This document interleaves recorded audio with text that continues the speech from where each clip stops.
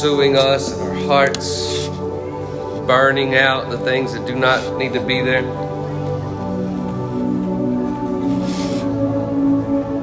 So we talk about the consuming fire of God. We say move, fresh wind, fresh fire. So we know that anything that holds us back from Him, we want it burn out. And that perfect love cast out all fear. In the presence, this fullness of joy. So Hebrews chapter 5, verse 13, again, for every spiritual infant who lives on milk is not yet pierced by the revelation of righteousness. Dr. Simmons, in his footnotes, he says that word is unpierced. It's an inexperience. They are unversed in this manifestation of righteousness. All right? And so we said earlier, when I said that about Rachel, I said this week, and is she in that spot? Is she saying, Jesus, Jesus, Jesus? That renewed mind got her to a place where the enemy could not. He was penetrating her body, but he could not reach the mind. Where the mind is that powerful tool, but it is not the master. And we had to make sure we bring it under submission of the master. And so that is a manifestation of righteousness, because if she didn't believe who she was and who he was and what he's placed in her, she wouldn't be sitting there with believing that there's power to overcome. You see what I'm saying? And so that was a victory moment. That was a victory moment to be able to be here. First thing, Armani came up to me this morning and said, "Look, Miss Rachel is here this morning." So that's answered prayer for Armani, right? And she sees every time that I pray, God, what? Answers. Right? And so for my children to see that, for my children to stop everything they were doing yesterday and just each one pray for Layla. And each one see the testimony that, hey, we're getting to go home. Right? One after another seemed like attack, but one after another seemed like we got a victory. Amen. Amen. Believing for victory on the second row this morning. Believing for victory every time. Because God is good. And so this manifestation of righteousness is established on the earth because we find out who we really are and who He really is. In Matthew chapter 5, verse 6... Matthew chapter 5, verse 6, the Beatitudes is that chapter. But Jesus says in Matthew chapter 5, verse 6, how enriched you are when you crave righteousness, for you will be satisfied. Some of your verses say, blessed are those who hunger and thirst after righteousness, for they shall be filled. Not maybe, but shall be filled to the overflow, right?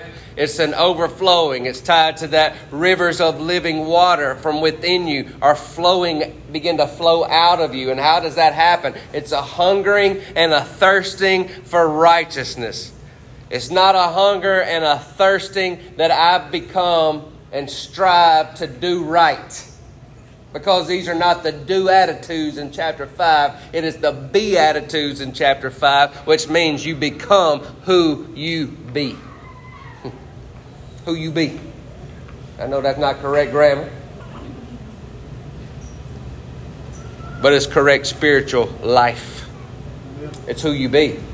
And so you become who you already are, who He's already established you to be, and you hunger and you thirst after it. We can't crave something unless it is already existing. Let me say that again. We can't crave something that doesn't already exist. Like some of us in this room will say, well, I got a sweet tooth.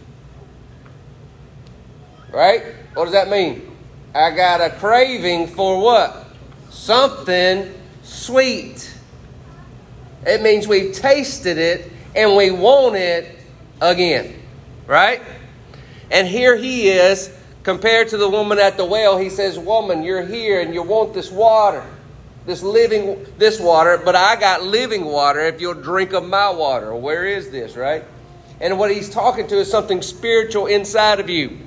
It's already been placed inside of you. Scripture says eternity has already been placed in you, which means time and space does not exist inside you. Eternity, it already exists, meaning He already spoke over you what He wanted you to do when you came to this earth. He already spoke it over you. He sent you into your mother's womb, and then He formed and He fashioned you to do the thing that He has for you established on this earth. And we got to come into a line that we got to quit playing games, got to quit playing church. It's not about church. It's not about trying to get the numbers here. It's not trying to do any of that kind of stuff. It's just simply trying to get into that place. And I'm not saying trying. Let's use better words. Coming to a place where we are surrendered into a place of hungering after what He's already established. See, righteousness has already been established. And He's already placed it inside of you. And you can't get any more righteous than you already are right now. You can become more aware of it. And how we become more aware of it is begin to hunger and thirst after it, what has already been established. You see what I'm saying? Like, if I had that sweet tooth that I'm talking about, that means I'm going to the candy jar where it already exists, because I already got this hunger based off something that already exists. And we get into a place of hungering and thirsting after righteousness because it already exists in us. We just got to crave for it more, so that we become renewed in our minds more, so then we become who we are actually supposed to be more. One of my favorite authors, C.S. Lewis, he says this, and I've quoted this many times, but I want to just quote it one more time. We are half-hearted creatures. Think about that. Half-hearted. Like, we'll play games. And when I say play games, we'll go to church, get our fill, and then we're off about our lifestyle throughout the week. Right? Got our check mark, so to speak. Maybe even come and, lift our hands a little bit and got our worship on. Man, that's a good word, Pastor. Get a couple of those in there. And the rest of the week, we're still struggling and fighting and don't know how we're going to make it through the rest of the day. Why? We're half-hearted creatures. Paul describes that we look in the mirror, forget who we are, when we walk away. Right? We are half-hearted creatures, fooling about with drink, sex, ambition, with infinite joy, when infinite joy is offered to us. Like, we want this over here, and it'll excite us for a little bit. Want this over here, it'll excite us for a little bit. Want this over here, it'll excite us for a little bit. And then after a couple of days, it's not satisfying anymore. And he says, we have chosen all those things when infinite joy is offered to us. Like an ignorant child who wants to go on making mud pies in a slum because we cannot imagine what is meant by the offer of a holiday at sea. We are far too easily pleased. Like the ignorant child over here making these mud pies in the slums when we could be making sandcastles at the beach. That's what he compares it to. I don't know if you have any context for that, but going to Haiti and experiencing what it's like to see, Tyler, you got to go to that trip, to see children, hardly any clothes on, hardly anything, just flies, muddy water, and a child trying to get a little bit of sip out of that muddy water as you walk by. And he says that's what we're choosing when we could be choosing this infinite joy and all this. Our minds are far too easily pleased and focused on the wrong things. 2 Corinthians chapter 5. 2 Corinthians chapter 5, verse 17. Some of you could probably quote this now because we say this one a lot. But 2 Corinthians chapter 5, verse 17 says, now if anyone is enfolded into Christ, he has become an entirely new what? Person. Entirely new. That means all that is related to the old order has vanished. Behold, everything is fresh and brand new. And God has made how many things? All things new, and reconciled us to himself and given us the ministry of reconciling others to God. So, if we are looking with the correct lens, we would see that we have become brand new. Instead of looking at our inferiority that we had in Adam, right? And saying, well, I'm just a poor, pitiful sinner saved by grace. And I've told you before, yes, you were. For a nanosecond, you were that. Whenever you were transforming from old to new, from death to life. And in that transition process, in the blink of an eye, you were a poor, pitiful sinner saved by grace. But now you are redeemed. You are full of life. You are full of Christ Jesus. It's not any more separation. In fact, he uses the word here, enfolded into Christ, meaning you have become one. It is a seamless union, Paul talks about later. Meaning you can't even separate the two. You have become one with Christ Jesus. And all that old order, it says, has passed away. So if we're still living in the old order, it's because we still are focused on the wrong order. We're still choosing the mud pie, so to speak, whenever we could be building the sandcastle down at the beach. We're choosing that for ourselves. Not because it's a punishment to you, not because that's what God wants for you, or because of your sins, now you're having to go through that. You just haven't been awakened to truth. He says it's already been done. I've already accomplished it. You just got to be awakened to it. And when you get awakened to it, your new eyes, now you see completely different. Completely different. Look at Romans chapter 6. Romans chapter 6, verse 9. Romans 6, verse 9, he says this. Paul says, and we know that since the Anointed One has been, past tense, raised from the dead to die no more, his resurrection life has vanquished what? Death. And its power over him is what? Finished. No more. For by his sacrifice, he died to sin's power. How many times? Once and for all. Not going to happen again. But he now, present tense, not some future tense, right now lives continuously for the Father's pleasure. He lives what?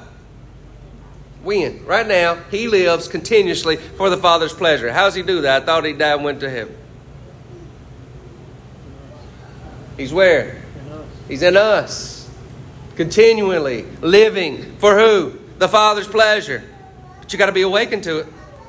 So let it be the same way with you, he says. So let it means you can restrict it. You see what I'm saying? When he says so let it, meaning you can contain it. You are a free will person. He's given you free will to say, no, I don't want to do that. He's given you free will in this morning to have all these songs in here to try to take you into a new realm and experience that. Or you could say, no, not for me. He's given you truth here this morning, and it's not my words. Most of everything I've said this morning has been straight out of the Scripture, just me reading it, and he's given you truth, and we can look at the truth, as Paul says, and just walk away like we never saw it, and just forget, because we go at it half-hearted. Look at what else he says. Verse 10. For by his sacrifice he died to sin's power once for all, and now he lives continuous for the Father's pleasure. So let it be the same way with you, since you are now, right now, not some future tense, not when you die. Since you are now joined with him, you must. Listen to this. Listen to the words that Paul is using. Since this has happened, this is what you must do. This is what you must do. You must continually, now look at this word, view.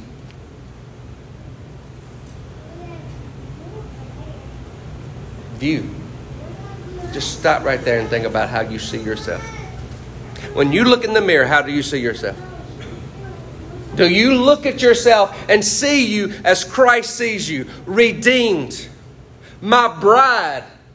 The one I'm fighting for right now. The one that I chose to die for. The one that I love so passionately and infinitely for. Is that what you see when you look in the mirror? When you look in the mirror, do you see the old order has vanished? Or do we constantly come into agreement with, I'm getting older? Uncle Arthur has set in. Is those are the kinds of things that I keep saying? Or do I come into alignment and say, that old order has vanquished? Meaning, it's gone. When I get a doctor's report, do I agree with the doctor or do I go to the Word and agree with the Holy One? Truth shall set us free. God said, my people are destroyed because they have a lack of knowledge. They don't know. And so they're constantly being destroyed by the enemy because they just don't know. Not because they don't have every resource imaginable to defeat the enemy. They just don't even know that they got it.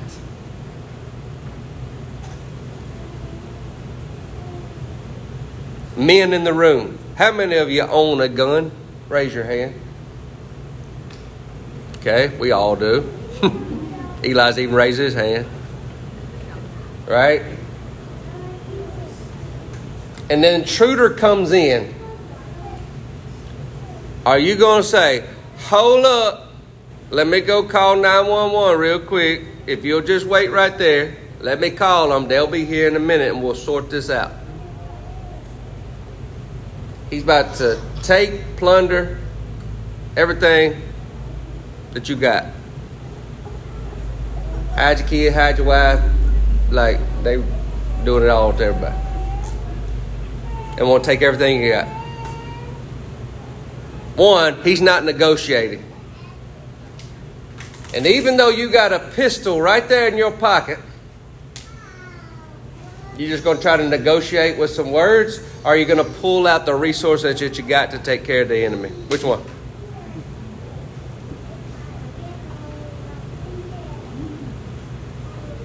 We have all the resources. Ephesians says that you've been blessed with every spiritual blessing in the heavenlies. It means every one of them are at your disposal to bring heaven to earth. Every one of them. And yet we look at the enemy and say, can we just talk about this? Let me go talk to somebody else about this real quick. Let me see what they say about it.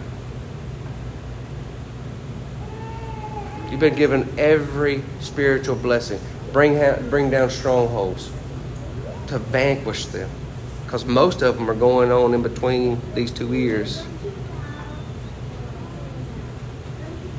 And he's given us the resources.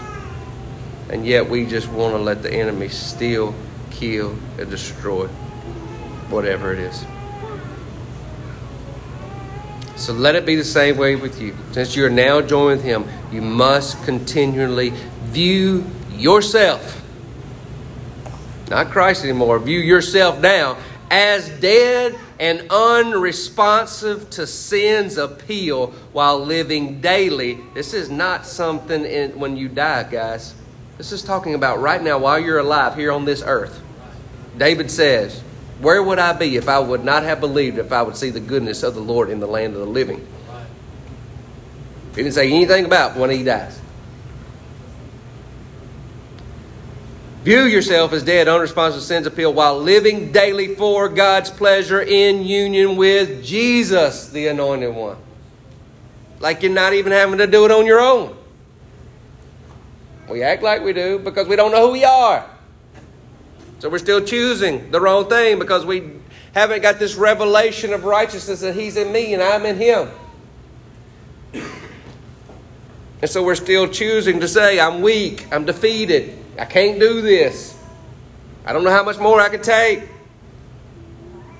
And he's given us all the resources to overtake.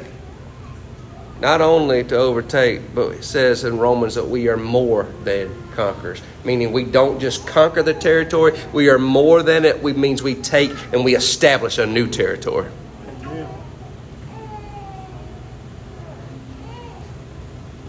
Whenever we misplace or misuse something God has given us, something inferior always grows in its place.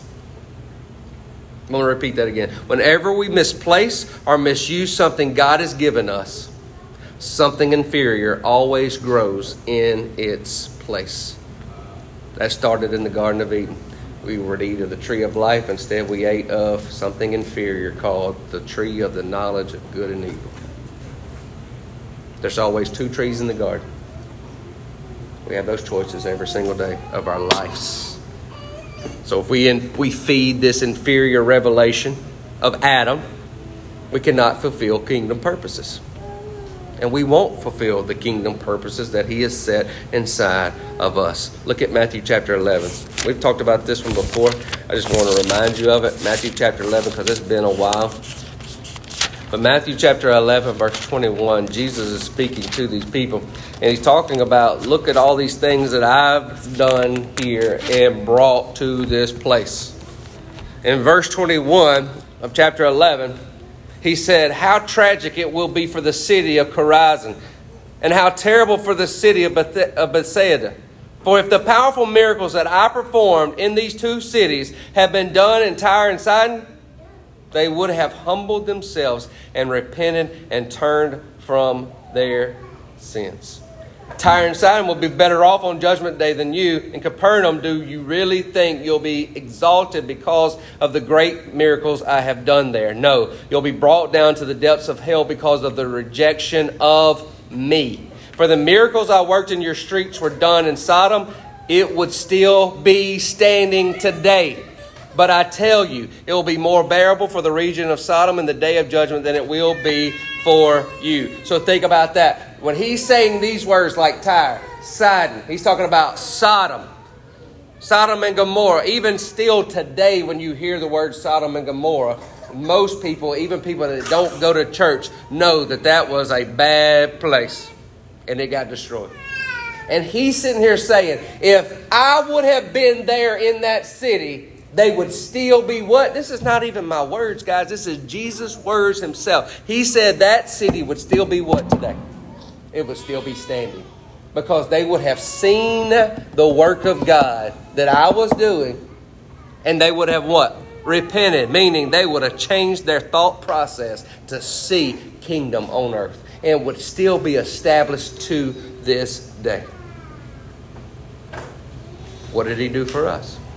He put himself inside of us so that we could have the same thing today. But instead, we look at the top 50 list on the murder capita, and we look at places like Chicago. By the way, the last report that I got to look at like that they sent some data we get to look at sometimes through school.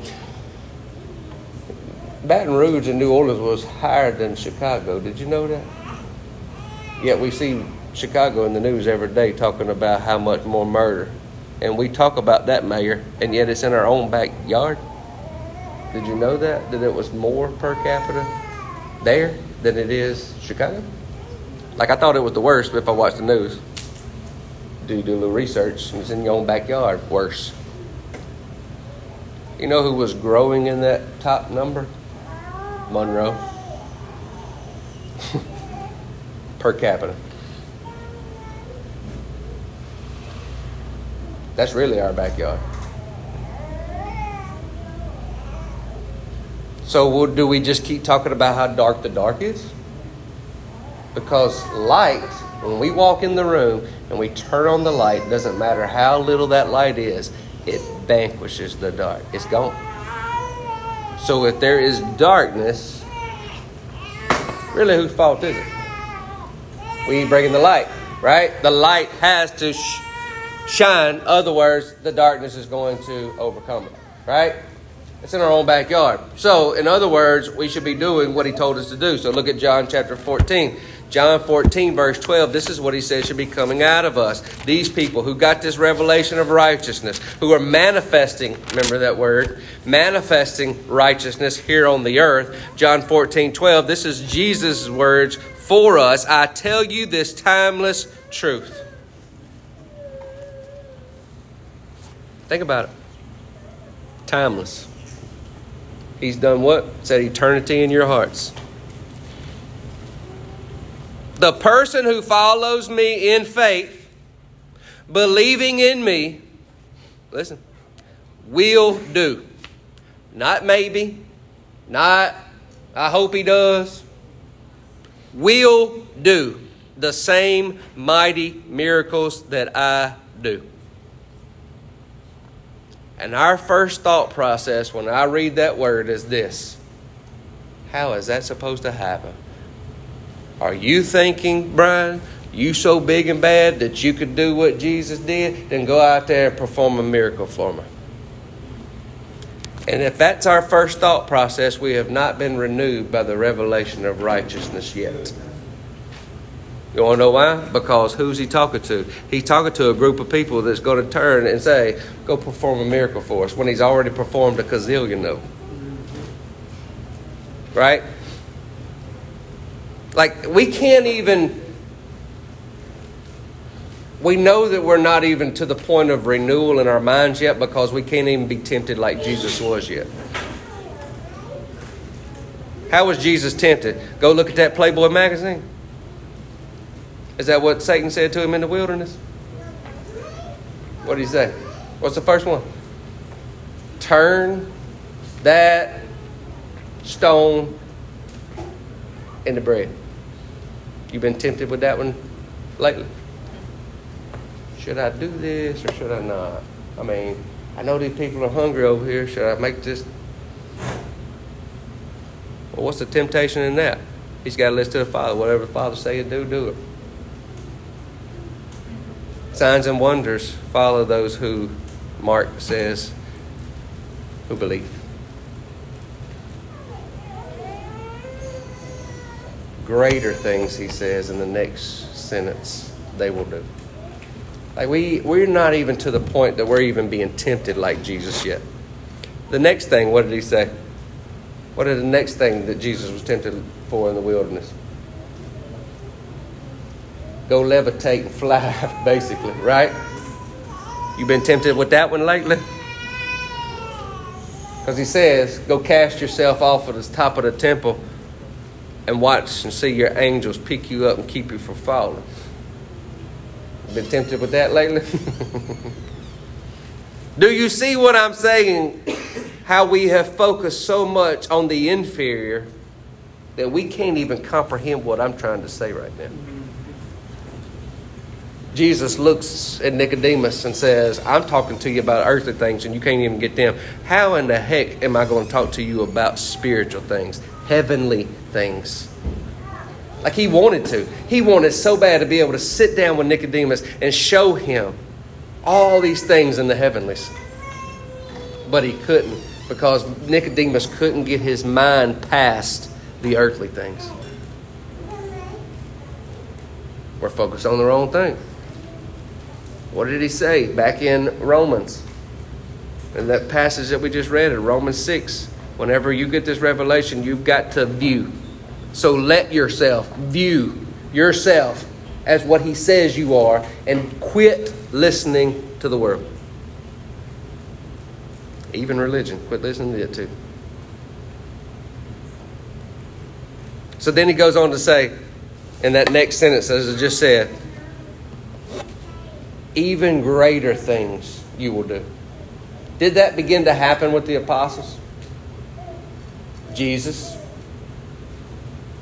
walking through all those people, and the lady reaches out and touches his what? Like she's like, if I could just get to him, if I could just get to him, if I could just get to him. She reaches out, touches the hem of his garment, boom, healed, right? So Jesus stops. And he's like, somebody touched me. Jesus, you crazy. He's about 1 million people touching you. He said, no, I felt the power released out of me. She was instantly healed. As according to her faith, she was healed. She knew if I could go and touch him, What did they do? Acts chapter 19. Paul, what do they do with his garments? Ain't nobody trying to come and reach and touch Paul. They take his own garments, cut them up, and send them out. And it's healing people. Greater things than I, you will do. But remember that story I told you a couple weeks ago? For every generation, we were to go from glory to glory to glory. But instead, we were like that man that took that 2x4 and cut it based off of the last 2x4 that I had. And so what we did was cut out a generation based off of the last one. And we keep getting about 1/8 of an inch off until we're this far off from where we were supposed to be from the very beginning. Right? So I went back and found it. Because it is something that we have talked about a lot lately, especially with our kids. And Brent even prays in a prayer lately about let our ceiling be their floor.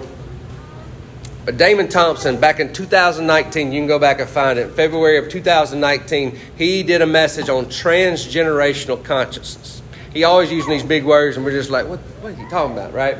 So I went back and found it, and I wrote down the definition of what he said this is, and I want you to listen. He says, rather than using a single lifetime as a unit of measurement for both planning and success, what if we let Yahweh teach us His plan that promotes a way of thinking where you and I begin to make decisions based on the impact those voices will have on future generations. Transgenerational conscious. To where, see, we don't have to come into this building. You remember I talked about this a few weeks ago, and I was talking to one of my buddies yesterday, and I was telling him, don't despise these small beginnings. You remember we talked about that a few weeks ago. Don't despise the small beginnings. Like when we started, it was just a couple of us in the living room at Brent's house. Don't despise the small beginnings. And I'm not talking about numbers in this room. I'm talking about what's happening in the kingdom going outside those walls, right? So I'm talking about kingdom come, not church building be established. You see what I'm saying? Don't mix up those two things. And so when we think about that, when we think about for generations to come, you got to think about people like Jesus who started with 12 people, right? He didn't try to build the next best temple on the block and say, if I can build this next best temple and get everybody to come to my show, then we're going to win the world. No, he knew if I could infuse what I know about the Father and what the Father knows about them inside of them intimately, they're going to rewrite history.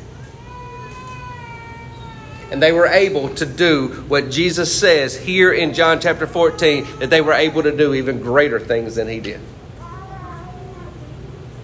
And it was to continue on from generation to generation, because God's kingdom says it goes from glory to glory to glory to glory. Ever what? Increasing. Right?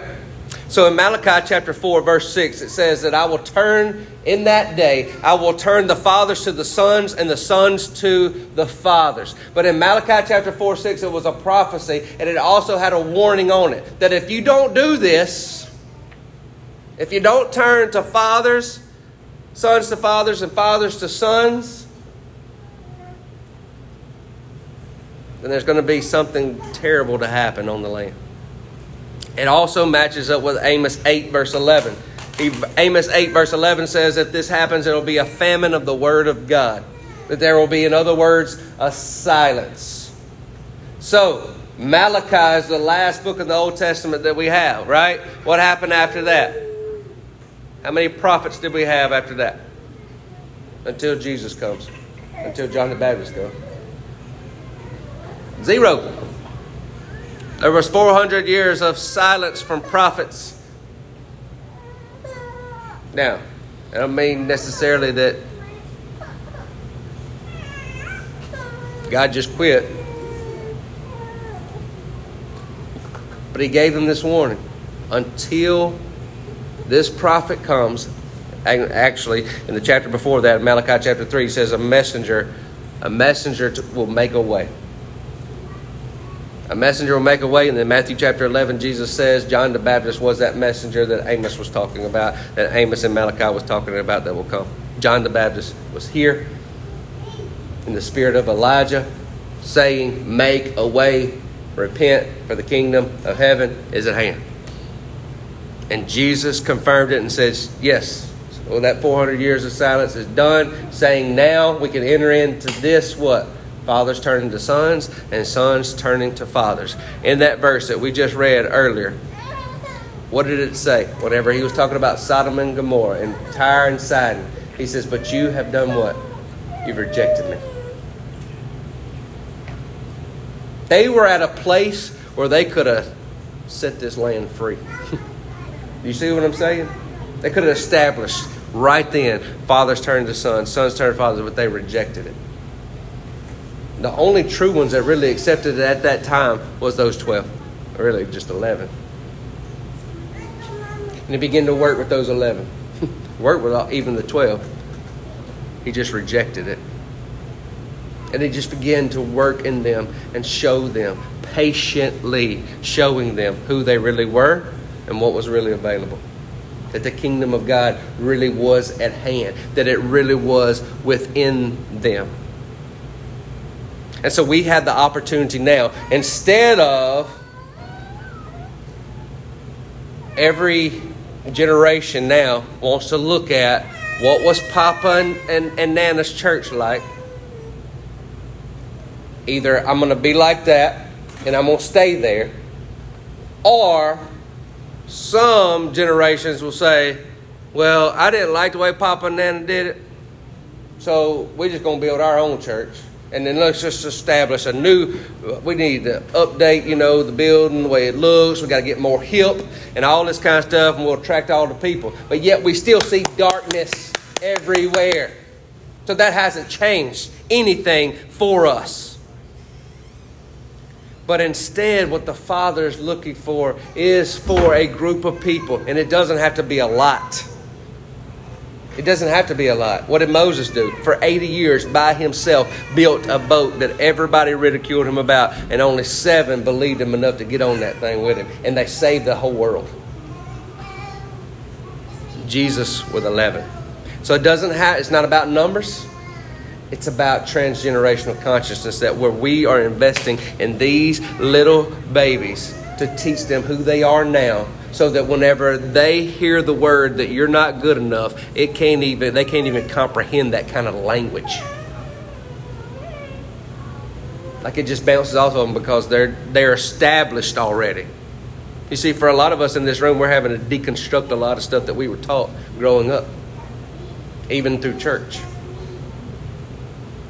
And then get reestablished onto the rock, the real rock, the revelation of Jesus Christ. Right?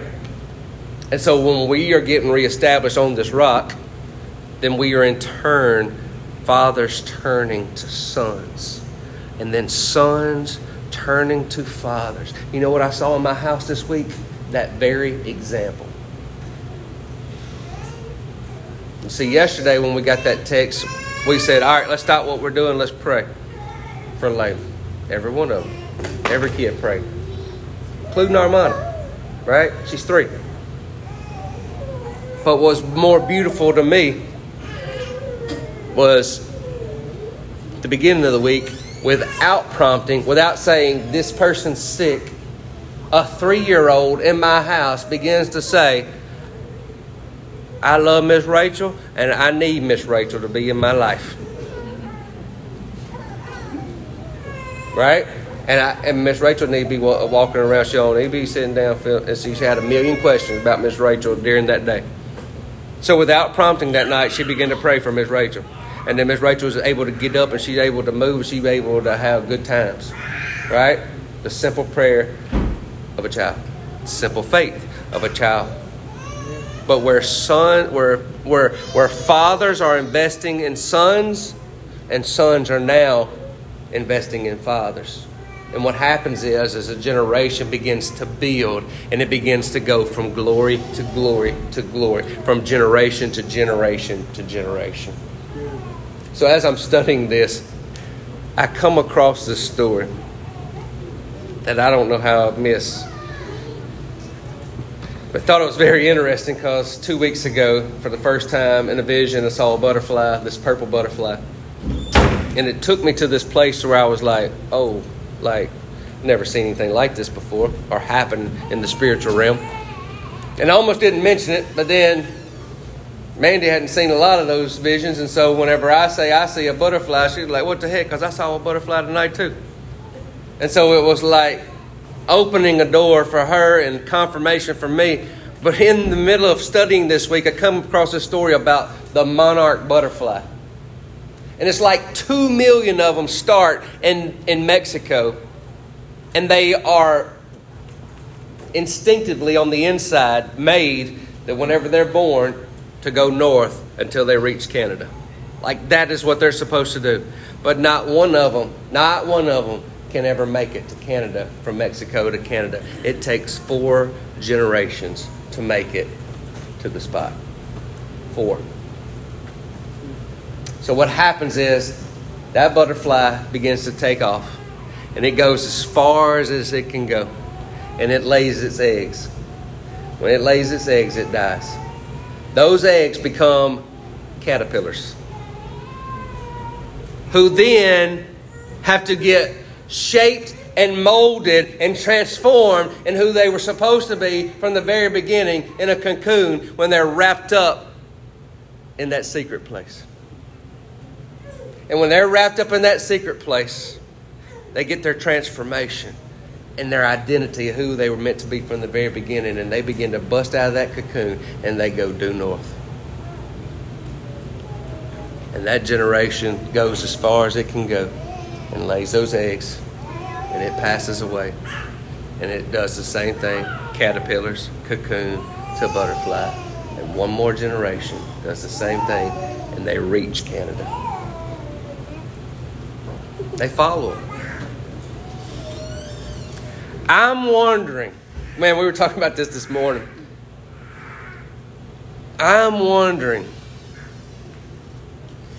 I believe we're so close for the generations that are going to come up and the sons of God are going to rise up and take their place and His kingdom is going to be established here on this earth.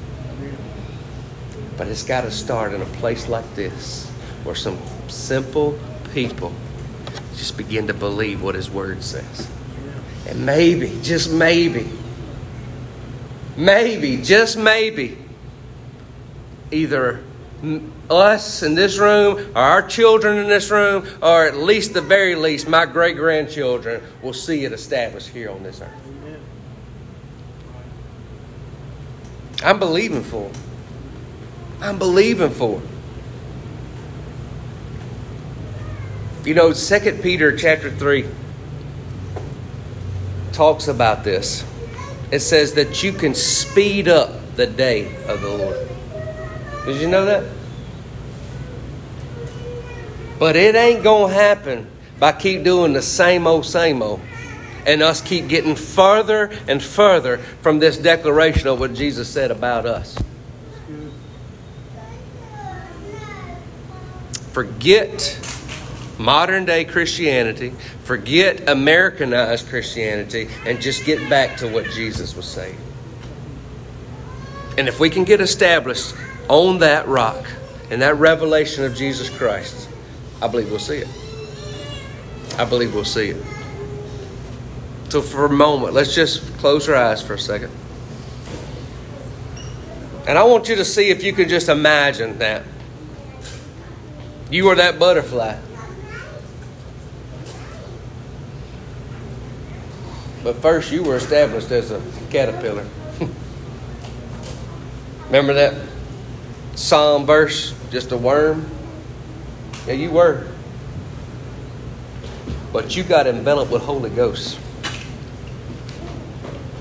And He began to reshape you. Or He said all the old things have been passed away. The old order has been passed away. And behold, all things have been brand new. And you busted out. It's time to break completely out of that cocoon and fly. Due north.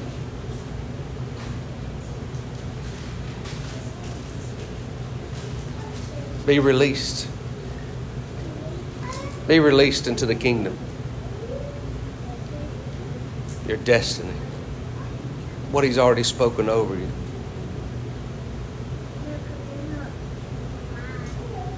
And we decree and we declare that we're a part of a generation that's going to establish a new thing here on this earth.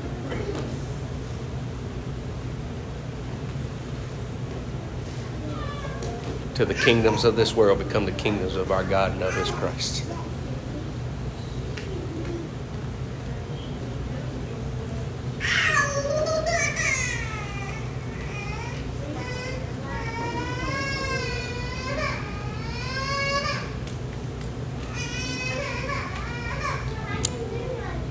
I want you to just think for a minute.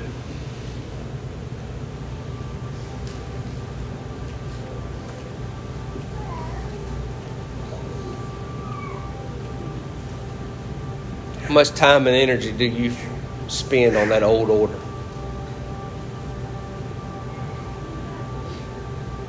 The old order that He said is gone.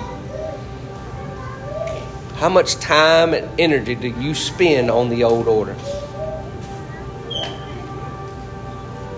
Versus how much time and energy you spend on the new order that He established in you already. Are you tired?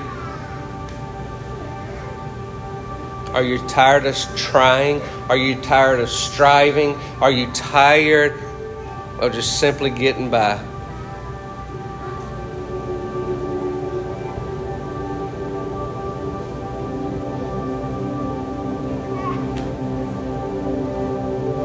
Paul says that one that gets the revelation of this righteousness that we're talking about, will, not maybe, will reign in life.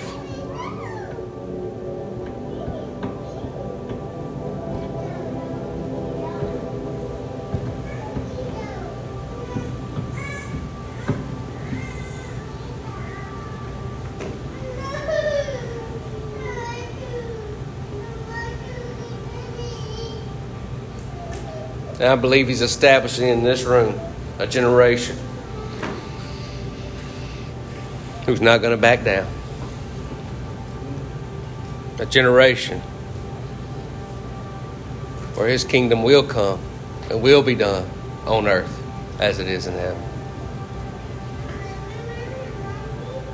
Maybe you just can't see that yet. That's okay. You keep getting in that truth. You're going to see it. And maybe you just can't see it yet this morning and you're just struggling. You need somebody to come pray with you. Just raise your hand. We'll have somebody come pray with you. So if that's you, raise your hand. Just need somebody to pray with you. Go in battle with you.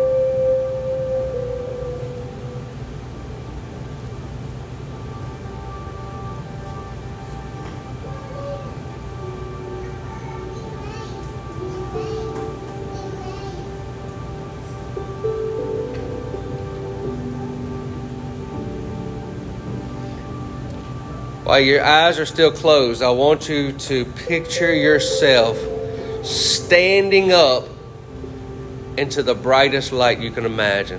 On the count of 3. 1, 2, 3. Stand. Stand up into that light. Just picture yourself standing up. So physically, prophetically, go ahead and stand with your eyes closed, picturing yourself into the most marvelous light you've ever seen. And He says, I have taken you from darkness and placed you in marvelous light. Nothing hidden.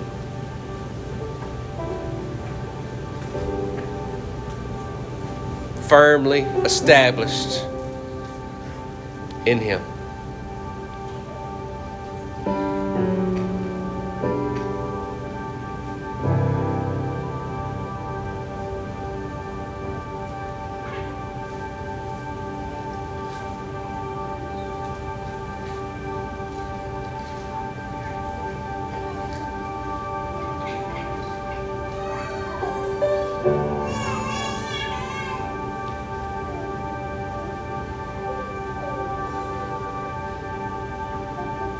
All the old is past.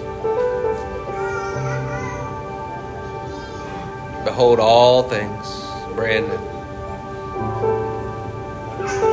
So that's the way you need to picture yourself as you go out this door today. And every day you wake up this week, I want you to look in that mirror and see yourself in the new order.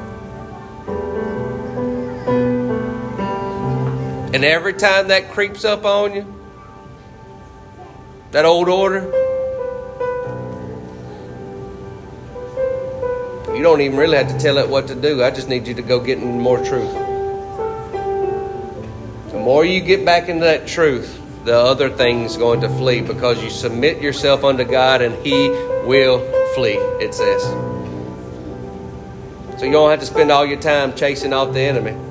You just need to spend more time getting into truth. And you'll be established for generations to come. May the Lord bless you. Make His face shine upon you. You are His, and He is yours. Be blessed. Love you guys. Have a good week.